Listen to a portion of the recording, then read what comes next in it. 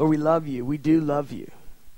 Lord, we set ourselves before you tonight, asking that you'd release the spirit of wisdom and revelation, that the word of the Lord would come forth from the scriptures and it would pierce. Let it come to bear upon us. We need clarity. We need clarity, God. I pray you give us vision, that our eyes would become clear. Flood our eyes with light. God, I pray that we would have insight into the age to come and your plan concerning Israel. I'm asking you would loose upon us revelation. Let the word of the Lord run swiftly. Let it be glorified in the Holy Spirit. We are at your disposal. We are at your disposal. Send lightnings from heaven across our minds. Let it hit our soul, into our spirits.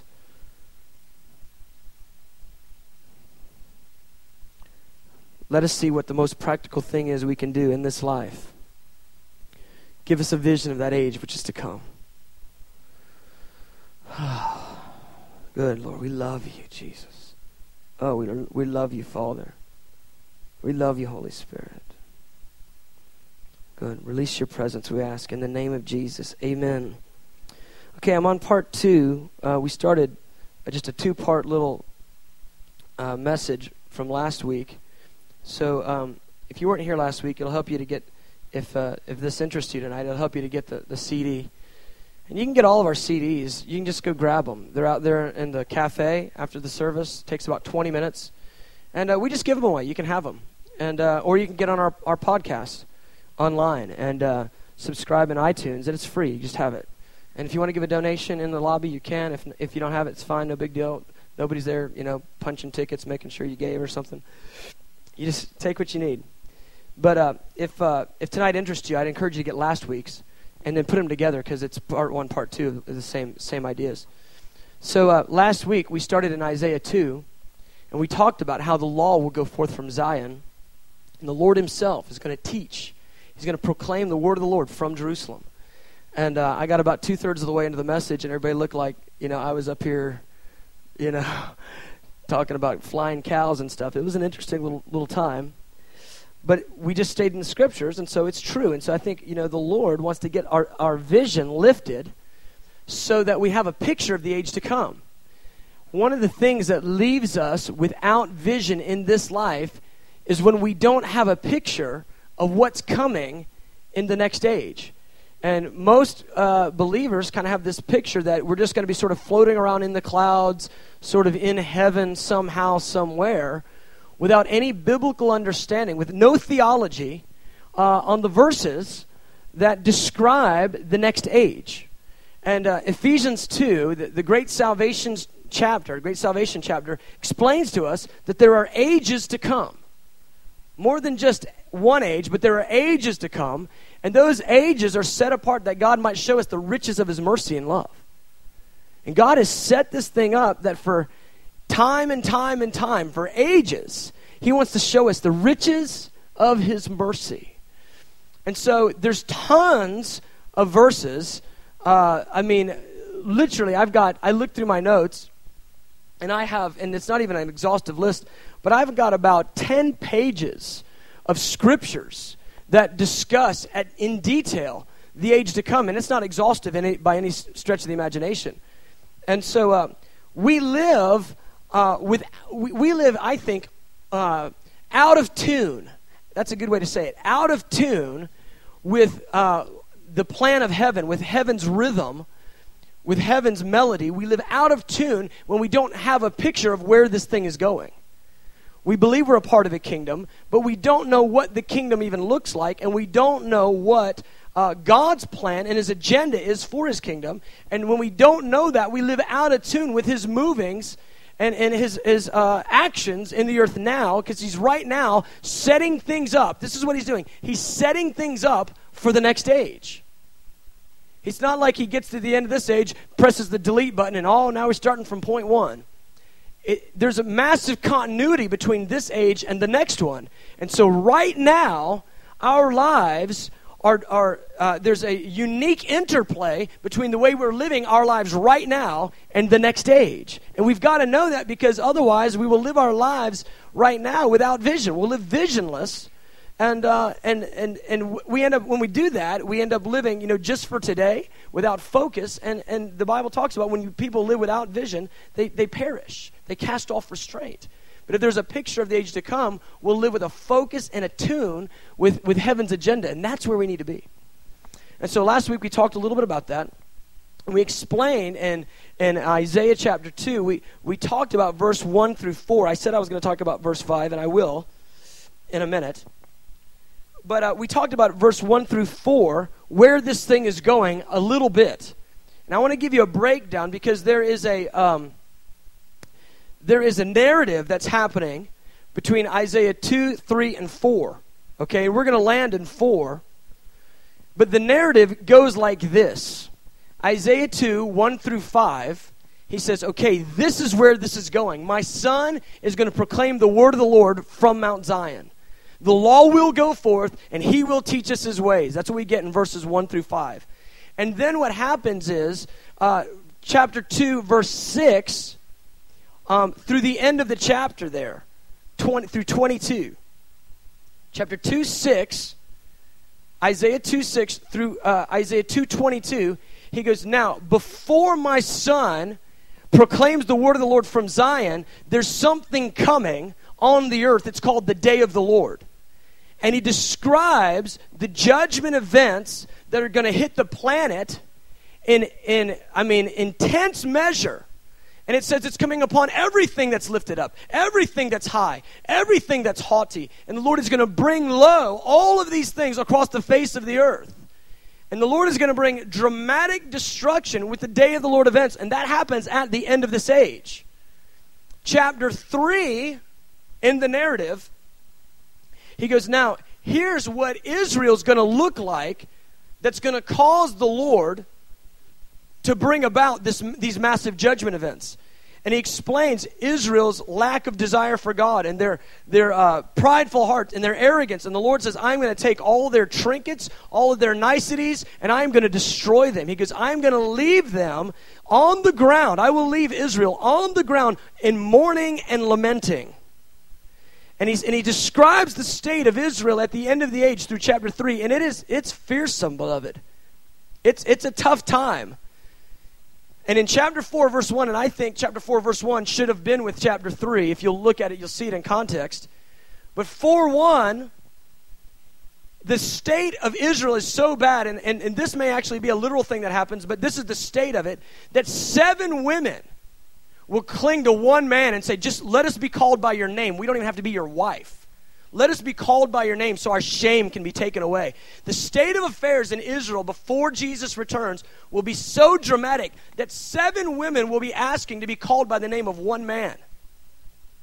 It's talking about a society that is completely destroyed, completely overturned. And that's the picture we get at the end of chapter 3 of Isaiah, because he says, I will leave them in lamenting and mourning.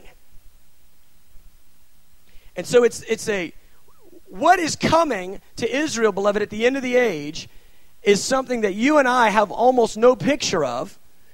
There is a big Zionist movement right now that is trying to gather all the Jews back to Jerusalem, and it has almost no picture of this, that there's still a coming Holocaust.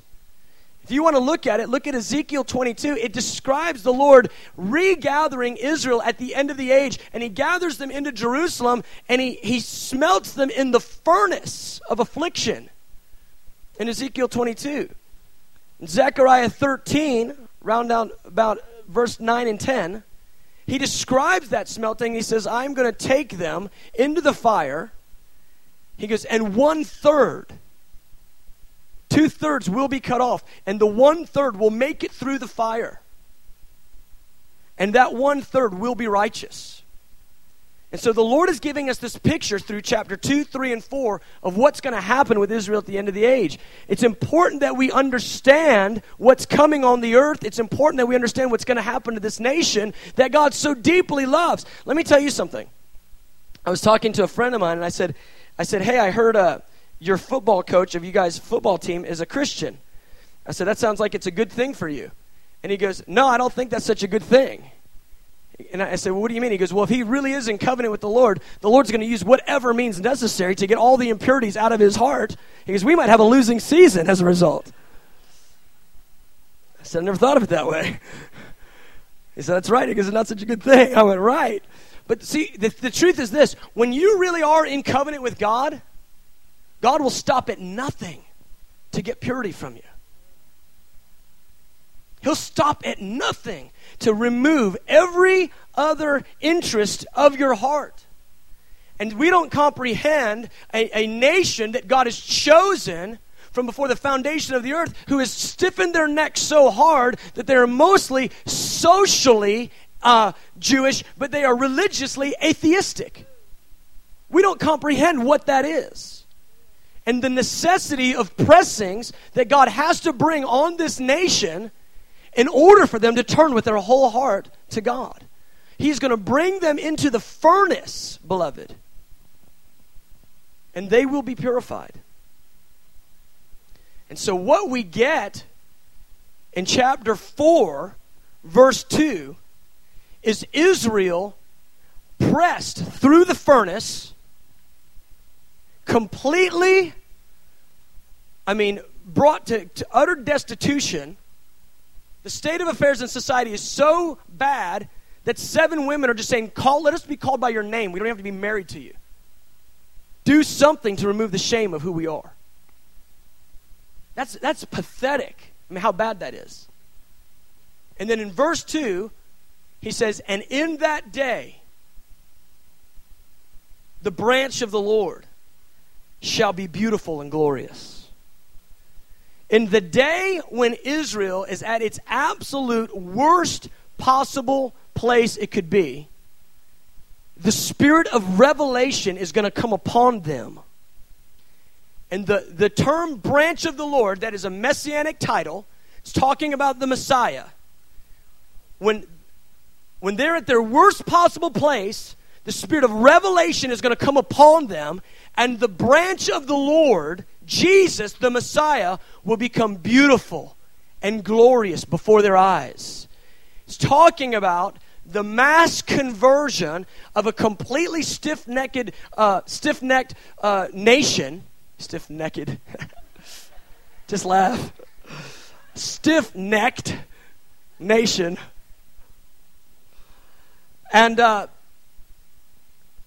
he's talking about the break-in of understanding that's going to come upon them, whereas literally a year prior they were in rebellion and hatred towards God, socially Jewish but religiously atheistic. And now Jesus, Messiah, will become beautiful before their eyes. Can you imagine the transformation, the turnaround that's going to happen? Can you imagine the power of God that will be released, the revelatory anointing that's going to hit the entire nation? Can you imagine how significant that's going to be, where they go from hating this Jewish carpenter from Nazareth to falling in love with him and saying he's the most beautiful one, he's the most glorious one, and they're going to be enamored with him and allured by him and intoxicated with him, and they are going to give themselves in abandonment to him. Can you imagine the power that's going to be released when the scales fall from their eyes and they see Jesus high and lifted up and glorified in that manner? Beloved, that's coming. But it's not coming until they are brought to their end. Till they're brought to the end of themselves. This is a powerful reality that we have almost no understanding. And this is what God's doing in the earth. He's setting it up. He is setting the table right now. He's setting it up right now. And there's going to be a moment of peace and safety. It will be a false peace and safety. But he's setting it up right now that with one spirit, the nations of the earth will decide that Israel must be wiped from the map. They will fall in line under the leadership of a man that's going to be possessed by Satan. And Satan's agenda will be to thwart God's agenda. God's agenda is to set his king on his holy hill in Zion. Satan's agenda is to set himself on God's holy hill in Zion. And the nations of the earth will gather against Jerusalem. Zechariah 14, verse 1 gives us clarity on that. But the Lord, at exactly the right time, the Lord will protect them when they're at their very end. And so this is what we get. In that day, the branch of the Lord becomes beautiful and glorious, and the fruit of the earth shall be excellent and appealing. That phrase, fruit of the earth, it can go about 3 different ways in interpretation.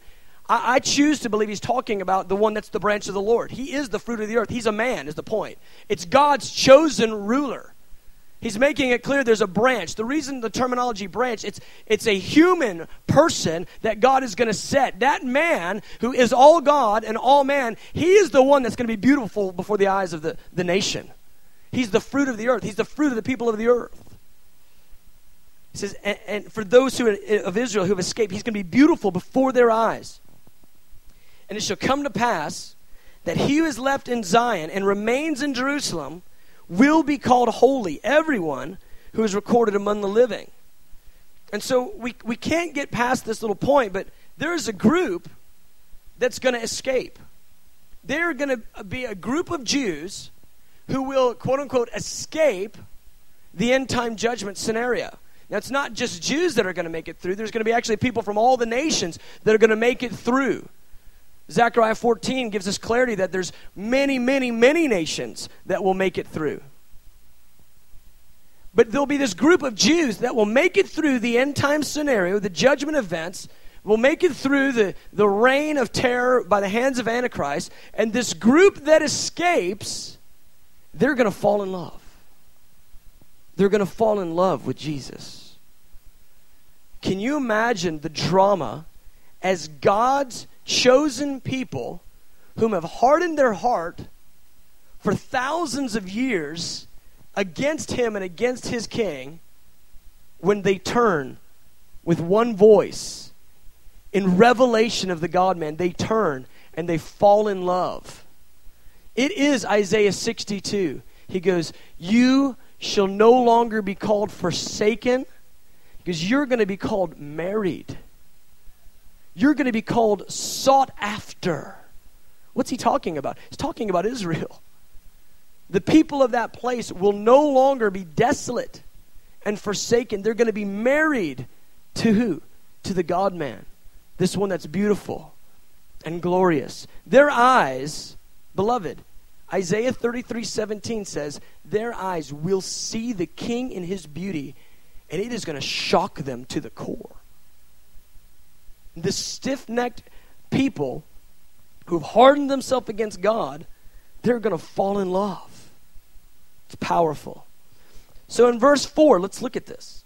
Let's pick up the narrative and we'll move through this. I want you to see where this thing is going. My desire tonight is to give you plenty to study. I hope to raise a bunch of questions and answer almost none of them. I'm here for you. I want to give you plenty to study. Isaiah 4. Look at verse 4. Now, after they fall in love, after all those who are left in Jerusalem, after they fall in love, they see Jesus as beautiful and glorious, then he goes and makes this interesting statement. He says, when the Lord has washed away the filth of the daughters of Zion and purged the blood of Jerusalem from her midst by the spirit of judgment and by the spirit of burning, then the Lord will create above every dwelling place of Mount Zion and above her assemblies a cloud and smoke by day and the shining of a flaming fire by night. So, let's get to the narrative. They see Jesus. They fall in love with Jesus. They get moved from their stiff-necked atheism to wholehearted abandonment. And the Lord, what ends up happening is he ends up setting a signal, a sign. And there's about 6 or 8 verses that explain this, that the Lord sets a sign, some sort of a standard, a flag of some sort, and he gets the nations to gather in all the Jews from all over the earth that are left. And then the Lord has a convocation with these Jews. And what he does, what Jesus does, is he releases upon them something called the spirit of burning. And in this, the spirit of judgment and the spirit of burning. In this, it purges them completely from all their filth and all their sin, all their stiff-necked atheism. And he doesn't just purge the people, he purges the land. He cleanses the land. Joel 3 explains that he's going to cleanse the land of Israel from its blood guilt. He's going to cleanse Jerusalem from its blood guilt. Right there down at the end of the chapter of Joel 3, about 18 through 22. Now, let me ask you something. What would be the most significant murder that happened in Jerusalem that was an unjust murder? The murder of Messiah. The Lord Jesus will stand before the Jews and release fire upon them, spiritual fire. It will possess them with the spirit of burning, and he will release fire on the land, and it's going to cleanse the land of every unjust murder. But the principal one will be the blood guilt that's been hanging over Israel because they murdered the righteous one without a cause. And in that day, Jerusalem shall be called the city of the Lord. There'll be fame. Zechariah 8 tells us that Jerusalem will be famed throughout the earth as being called the city of the Lord. And it tells us in Zechariah 8 why. The reason why is because the Lord himself will dwell in the midst of Jerusalem. All over the globe, they'll say, God is living in that city. Now think about that. The very city that slaughtered and rejected Jesus will be purged of the unjust murder of God in the flesh, of himself. That city will be purged of the blood guilt of that, and he will rule from that place. This is powerful. Now the coolest thing, I think, is what happens after I'm getting ahead of myself. Think about this. This is better than salvation. It's better than salvation. Here's why. You and I want to be on fire for the Lord. That's our good Western terminology.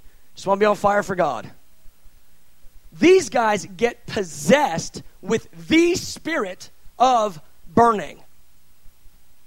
That's not just a little tongue and interpretation every now and then, I'll tell you.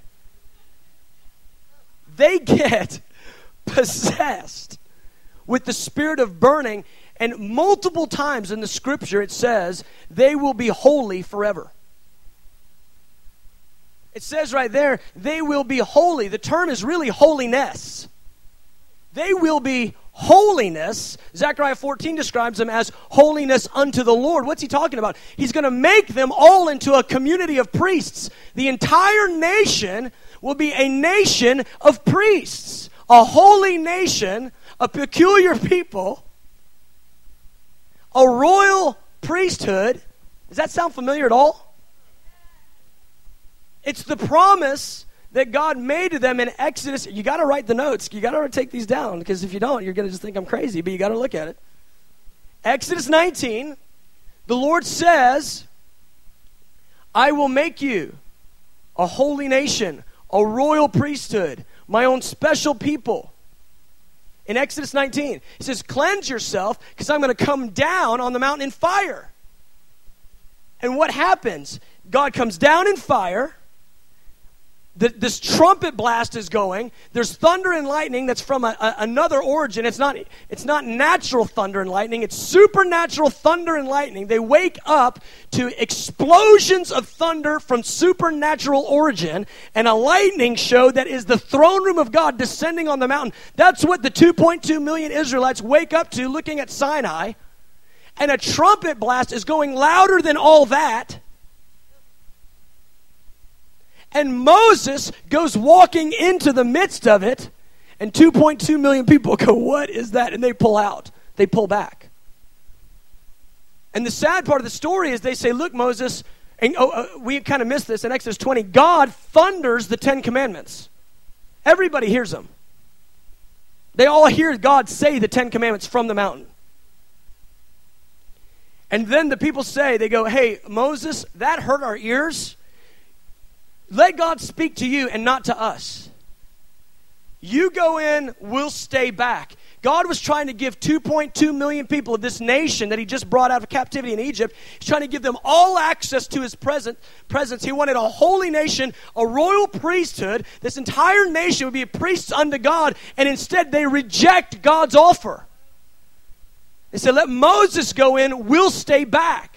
You tell us what he said, Moses. Become a priest for us. So what God's going to do for them, he's going to possess them with the spirit of burning, and he's going to make all of them holy. They will be a holy nation. And then he does this crazy thing. He goes, and right here where you live, I'm going to put on the mountain, so cool, a cloud and smoke by day and the shining of a flaming fire by night. Does a cloud by day and a fire by night sound at all remotely familiar to anybody? Remember, that was what was on. It was the fire that was on that mountain that came down. That fire ended up being over this tabernacle that Moses constructed where they worshiped in the wilderness, right? And by day, it was a cloud. And by night, it was a fire. Well, we kind of get this picture of this little cloud that just kind of over that thing. You know, just a little puff, like cotton swab thing hanging out up there. But that cloud was so big that it covered them in the middle of the desert so that they weren't getting scorched. It covered an assembly of 2 million people, beloved, plus. It's not a little cloud, it's a massive cloud. Huge cloud. So they weren't getting burned during the day. And at night, it was a fire so they could see. I've never been out in the middle of the Sinai Desert in Arabia at night without a flashlight. But I'm going to guess it's very dark. Right? It would make sense for 2.2 million people to have more than a little puff cloud to be able to see. A little fire. No, that thing was over the entire encampment. Right?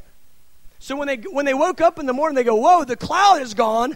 They didn't want to get sunburnt. You'll die out there, beloved. You can't go like 2 days just walking around the desert just getting sunburnt all day. You'll die. They needed to be under the cloud for protection. So the Lord, in the next age, after he releases the spirit of burning on the children of Israel, possesses them with holiness, the whole nation becomes a holy nation, a royal priesthood. God is going to put a cloud over Mount Zion. And that cloud covering, it's going to be just like what was offered to them in the wilderness. It's going to be a cloud by day and a fire by night, and it's not going to be just covering one little area. It's going to be a massive cloud. It's going to be like what Ezekiel saw. It's going to be a gigantic, enormous whirlwind of cloud and fire engulfing itself. Just like what Ezekiel saw. Now this is getting cool. This is Jerusalem in the next age. Do you know where this is going? Now check this out. This is what's interesting to me. That cloud, we go cloud by day, fire by night, but Numbers, and I'll just read it to you, Numbers 15 and 16. Numbers 9, 15 and 16. It describes the cloud, and I like the NIV version on this. It says that on the day the tabernacle, the tent of the testimony was set up, the cloud covered it. From evening till morning, the cloud above the tabernacle looked like fire. That is how it continued to be. The cloud covered it at night. It looked like fire. What am I telling you? I'm telling you that during the day, it looks like a cloud.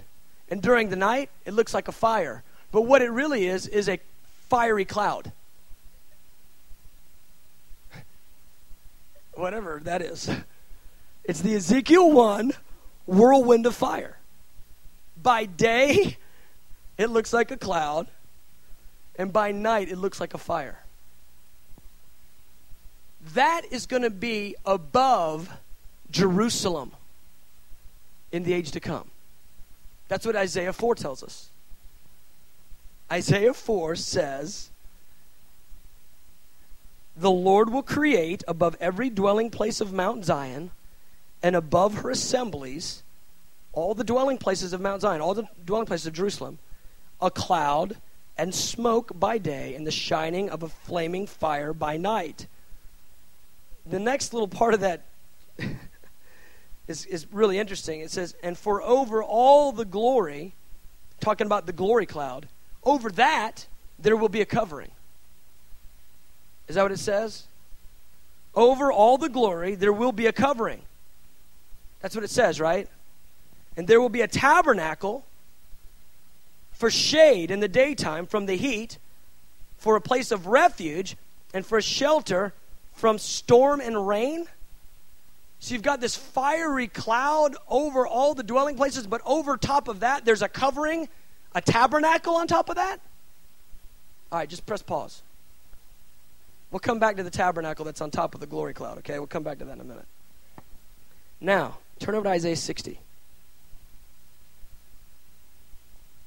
I'm trying to point out to you the significance of this issue of this nation of Israel and God's plan for them in the age to come. You know, if the whole idea of pray for the peace of Jerusalem is just some kind of, that's just that Jewish thing, that guy's all into that Jewish thing over there at IHOP, if we kind of leave it in that arena, we have no concept of where this Bible tells us things are going. We have no grid. God has a plan for this thing.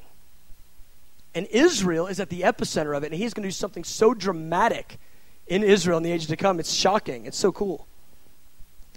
So I just want to look through Isaiah 60, just at a few verses. Hold your finger back in Isaiah 4, because I'm going to answer what that tabernacle is in just a minute. But Isaiah 60, I just want to look at a few verses that describe what's going to happen in earthly Jerusalem in the next age. What's going to be going on there? Verses 1 through 9 give us all sorts of amazing thoughts. It talks about the nations of the earth being gathered there. It talks about them bringing all their herds and their animals and all sorts of things into Jerusalem. Verse 10, it says that the sons of foreigners shall build up your walls, and their kings shall minister to you. For in my wrath I struck you, but in my favor I have had mercy on you. The Bible tells us that the foreign nations are going to come alongside of Israel in the next age, and they are going to rebuild Israel, even rebuild the walls of Israel. Foreign nations are going to get on board and join Israel's team. Now that is completely opposite of the way things are right now. I mean, basically every nation would love to just get rid of Israel. We've got the United States that's on board, and so that helps, swing a little influence. But if the United States pulled their influence out of there, they pulled their money and their support out of there, do you think everybody would be on Israel's side with the coalition of oil-producing countries all basically against Israel? Do you think the nations of the earth would be like, yay, we're for them? No, they'd be against Israel. But because the United States has stayed on their side, it's created this interesting tension. The Lord knows how to do things. Well, in that day, it says that kings will minister to Israel. Kings of nations are going to minister and serve Israel. This is important to the Lord. Jesus will be there ruling. He will be the king in Israel, and the nations of the earth, all the thrones that he's going to overthrow, all those thrones will have kings that are then going to come and serve Israel. They're going to give themselves in ministry to Israel. They're going to bless Israel. Now look at verse 11. Therefore your gates will be continually open. They shall not be shut day or night, that men may bring to you the wealth of the Gentiles and their kings in procession. The kings of the earth are going to show up in Jerusalem and bring the wealth of their nations and give it to Jerusalem. This is what's coming. We don't understand this, but the Holocaust that Adolf Hitler was able to fuel from 39 to 45, that from 1939 to 1945, that Holocaust was fueled in a major part by scriptures from the Bible. Hitler would pull the scriptures out and he'd say, see, they want to take over the earth. These Jews are bent on taking over the earth. They think all the kings are going to go bowing down to them. And he would use, Isaiah 2 and Isaiah 4 and Isaiah 60. And he would say, see, they think everybody's going to bow down to them. Let's stop this. It's even in these writings. They've interpreted this all wrong. They would twist the scripture. So anti-Semitism was fueled by, in part, a little bit of an understanding that Jesus said that the nations will bow down to Jerusalem and the kings of the earth will serve them. It's interesting. It's a little thing that I think is really cool. It says that the gates will not be shut day or night. Now just right there in your notes, Revelation 21:25.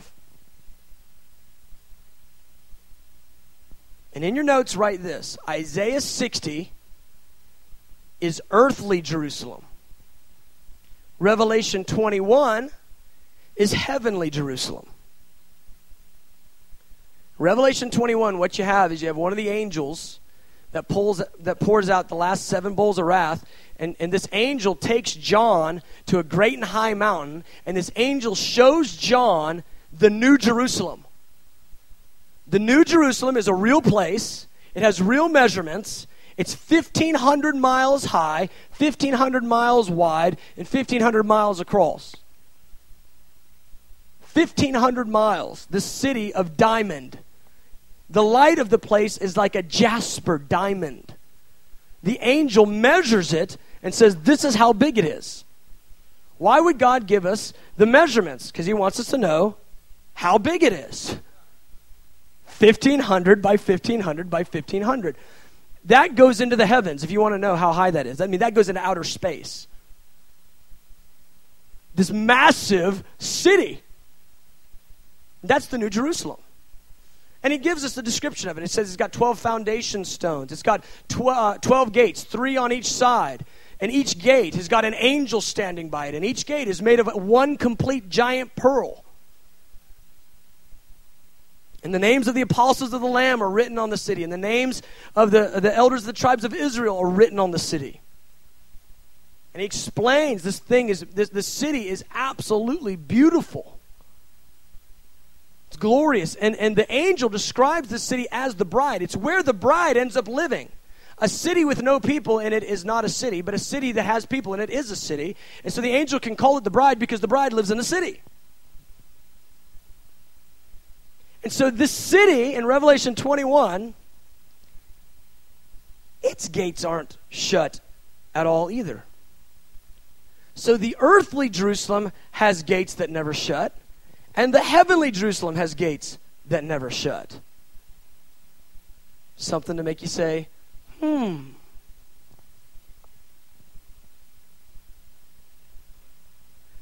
Well, it says that the kings of the earth bring wealth to the earthly Jerusalem. They bring in procession the wealth of the Gentiles. Well, you know what's interesting? In Revelation 21:24, it says that the kings of the earth bring the wealth of the nations into the heavenly Jerusalem as well. So the kings of the earth bring wealth of the nations into the earthly Jerusalem, and somehow the kings of the earth bring wealth into the heavenly Jerusalem. There's like a mirror reality going. Makes you say, And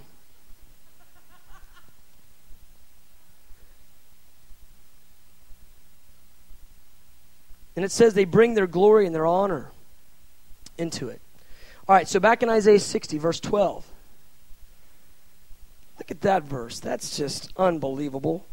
For the nation and the kingdom which will not serve you shall perish, and those nations shall be utterly ruined.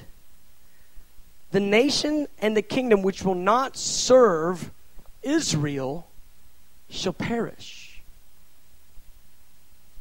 Imagine where this thing is going. Jesus will be exalted. He'll rule the nations from Israel. Well, of course, the nation that won't serve Israel will perish. With Jesus ruling, that makes total sense. When the Bible calls Jesus the God of the whole earth, you get a whole other picture of that when you think about the age to come. He's the king of the nations and the God of the whole earth. He's the God of every nation. They will all bow down and they will serve Jesus. They will serve Israel. Verse 13, he says, the glory of Lebanon will come to you, the cypress, the pine, the box tree. Why does he need all this wood? To beautify the place of my sanctuary. He's going to build a temple there. He's going to build a house of prayer. That's what he's going to build. And they're going to bring all this wood in so he can build a night and day house of prayer. Isaiah 16:15 describes it. It says there's going to be a throne. It'll be established in the tabernacle of David. In mercy, this throne will be established with righteousness and justice. Isaiah 16:15 tells us that a night and day house of prayer is going to be where Jesus rules from on the earth. And I love what he says there. He goes, and I will make the place of my feet glorious. Isaiah 66:1 says, heaven is my throne and the earth is my... He called Jerusalem on the earth the place of his feet, his footstool. He's going to make it glorious. That is so cool. Heaven is my throne, the earth is my footstool. I'm enjoying this. Look at verse 14. Also the sons of those who afflicted you shall come bowing to you, and all those who despise you shall fall prostrate at the soles of your feet, and they shall call you what? The city of the Lord, Zion of the Holy One of Israel. Look at verse 18. Violence shall no longer be heard in your land, neither wasting nor destruction within your borders, but you shall call your walls salvation and your gates praise. There'll be no more violence, no more war. It'll all be banished from the earth. Look at verse 19. The sun shall no longer be your light by day, nor for brightness shall the moon give light to you, but the Lord will be to you an everlasting light, and your God your glory. Your sun shall no longer go down, nor shall your moon withdraw itself, for the Lord will be your everlasting light. He says it twice. The Lord will be your everlasting light, and the days of your mourning shall be ended. I think that's amazing. What's it saying? It's saying this, that in the earthly Jerusalem, in the millennium, that the light that lights up the city is God. God. There's a massive cloud over the city that's fire and cloud, but there's light coming out of it, and the light that comes out of that is the light of the Lord. And that is their light. That is so amazing. I can't wait for the day that Jesus is the light of the world.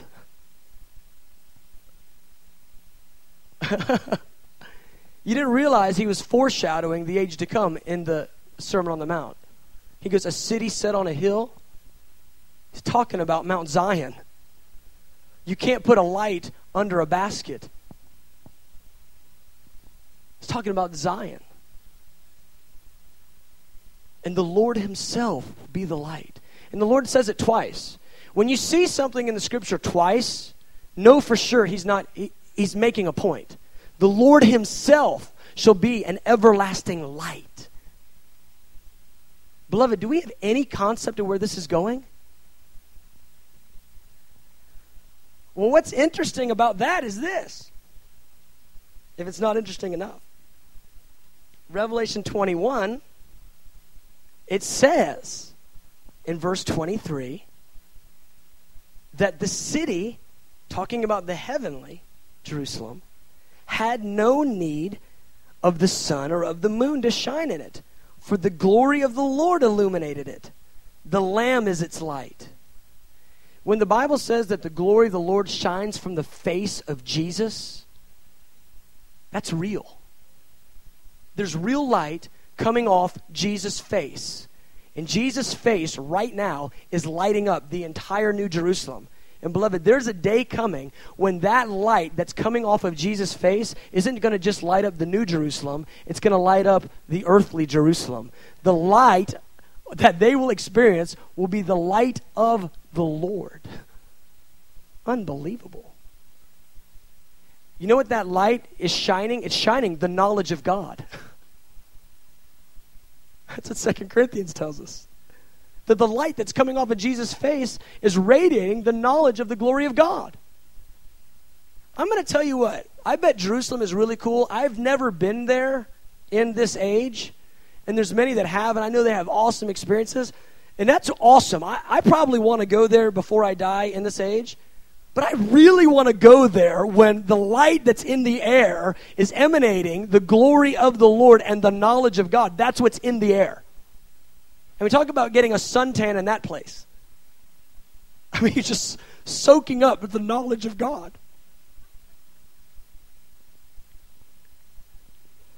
What's cool to me is this.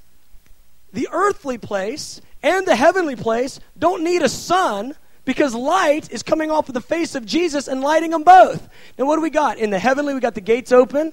In the heavenly, we got the no need for light. And in the earthly, we've got the gates open and no need for light. We've got several features going on in the heavenly that are going on in the earthly. What's interesting about the heavenly, if you read Revelation 21, you'll find this out, that there is no temple in the city, for the Lamb and the Father are the temple. In fact, the whole city is a temple, and you just come in and there's God. I like it. If you can deal with it, that whole city itself, it's a tabernacle. Yeah. A tabernacle. Look at verse 21. Oh. Right in there, if you're taking notes, Isaiah 2:5. Because I didn't say it last week, but that's when Isaiah says, after the law will go forth from Zion, and then he goes, "Oh, house of Jacob, come, let us walk in the light of the Lord." He's talking about the glory of the Lord that's going to shine on the earth. All right, so Isaiah 60 now, 21, says, "All your people shall all be righteous. They shall inherit the land forever. They'll be the branch of my planting, the work of my hands, that I may be glorified." And that's what I was talking about before, about them being a holy nation, a royal priesthood, a peculiar people for God's own possession. It's going to happen for that nation that he never revoked his promises from. Even though they turned and said, no, we don't want it. God said, you know what? I want you. And he never relented. The gifts and the callings of God are without repentance. If you read that verse in Romans, the gifts and callings of God are without repentance, it's about Israel.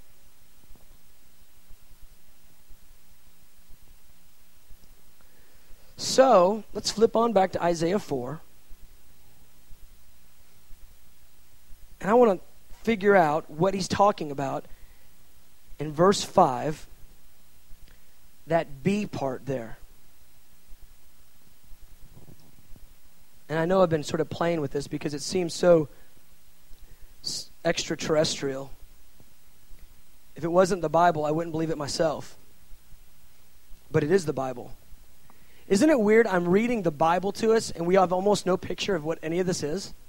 Isn't that a little bit troublesome? I mean, these are the verses. These are the verses. I'm just really reading them and barely even commenting. So Isaiah 4, let's read that really cool verse again. It says, "When the Lord has washed away," verse 4, "the filth of the daughters of Zion and purged the blood of Jerusalem from her midst by the spirit of judgment and the spirit of burning, then the Lord will create above every dwelling place of Mount Zion and above her assemblies a cloud and smoke by day and the shining of a flaming fire by night. For over all the glory, over that glory, there will be a covering. And there will be a tabernacle for shade in the daytime from the heat, for a place of refuge, and for a shelter from storm and rain." So he says, over the glory, there will be a tabernacle. Now that is so interesting. Because you've got this mirror reality of what's going on in the heavenly Jerusalem. It's happening in the earthly Jerusalem. You got the gates open up there, and the gates are open down here. You don't need the sun up there, and you don't need the sun down here. But over this massive cloud that God's going to set up over Jerusalem, there's going to be a covering, a tabernacle. What is that tabernacle? It's the heavenly Jerusalem. It's going to come out of heaven and appear over the earth. It's going to cover that cloud that's over the earthly Jerusalem, and heaven is my throne, the earth is my footstool. That reality will be had in the next age in Jerusalem. It's a shocker, but it's true. Look at this last verse, Revelation 21, verse 10.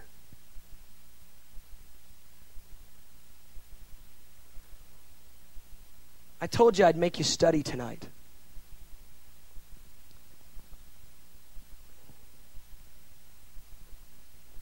Verse 10, the angel carries John away in the spirit, Revelation 21, to a great and high mountain, and he shows me the great city, the holy Jerusalem. What's it doing? Descending out of heaven from God.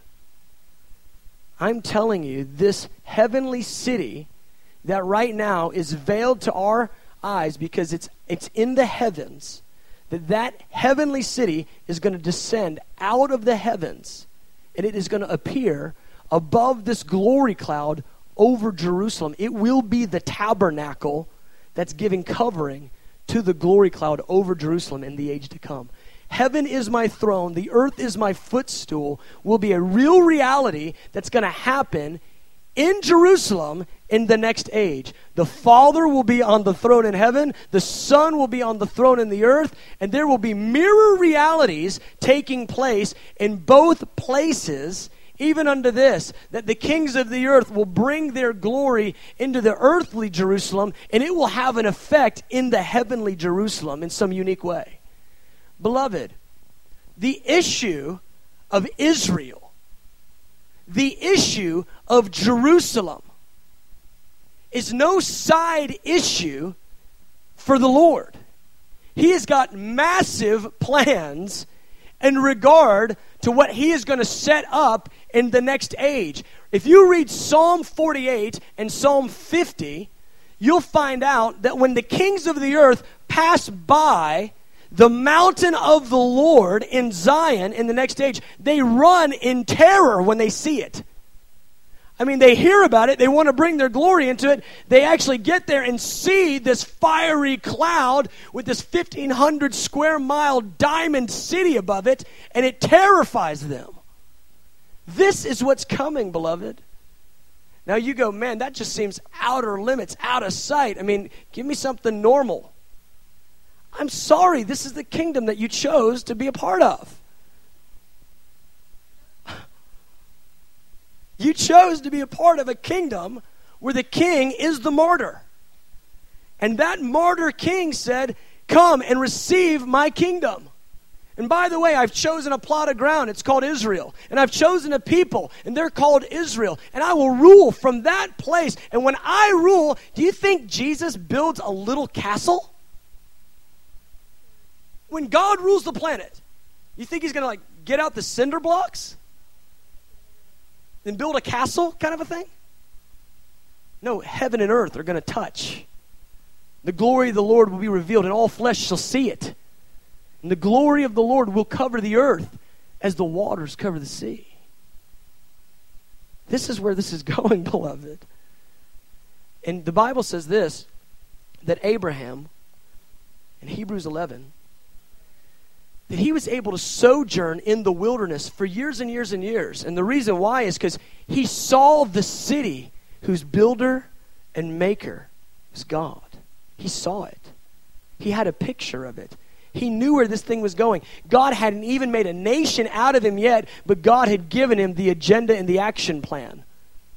David saw it. That's what David was prophesying in Psalm 2. Isaiah saw it. And that's what Isaiah gives us in chapter 2, 3, 4, 60, and all the way through the end of the book.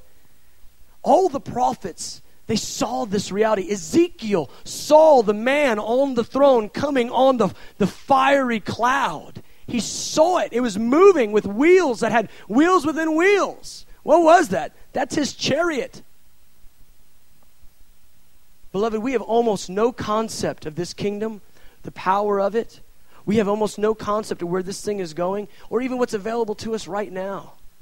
But I tell you what, He is going to swirl us up with some revelation at the end of the age. He's going to get us very, very in tune with where this is going so that we can live lives that make sense in regard to what's coming in the next age. Almost all of our human doings right now, as it relates in a religious sense, they almost make no sense to where this thing is actually going. But He has an agenda. He has a plan. And He is zealous. Oh, Zechariah 8, Zechariah 1 both say He is zealous over this issue. He's zealous for Zion with great zeal. He's not sort of interested in it. He's burning with zeal over this issue. He's going to set His king on His holy hill in Zion, and the law is going to go forth from that place. Good. Let's just stand. I'm just happy that I actually got through that tonight. Way to go.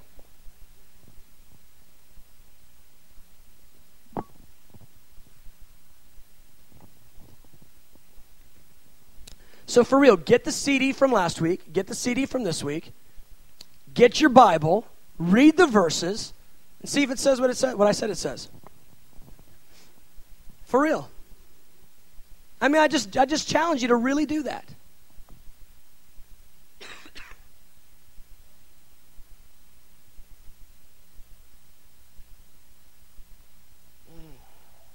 Yes, Jesus, we love you.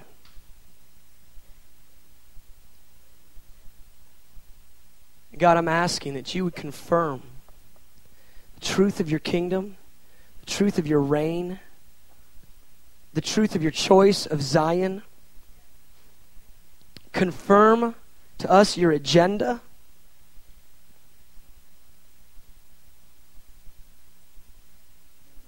As it relates to the end of the age. Confirm to us your plan. I pray that even tonight you'd release tokens of power. Tokens of power from the kingdom. Tokens of power of the age to come.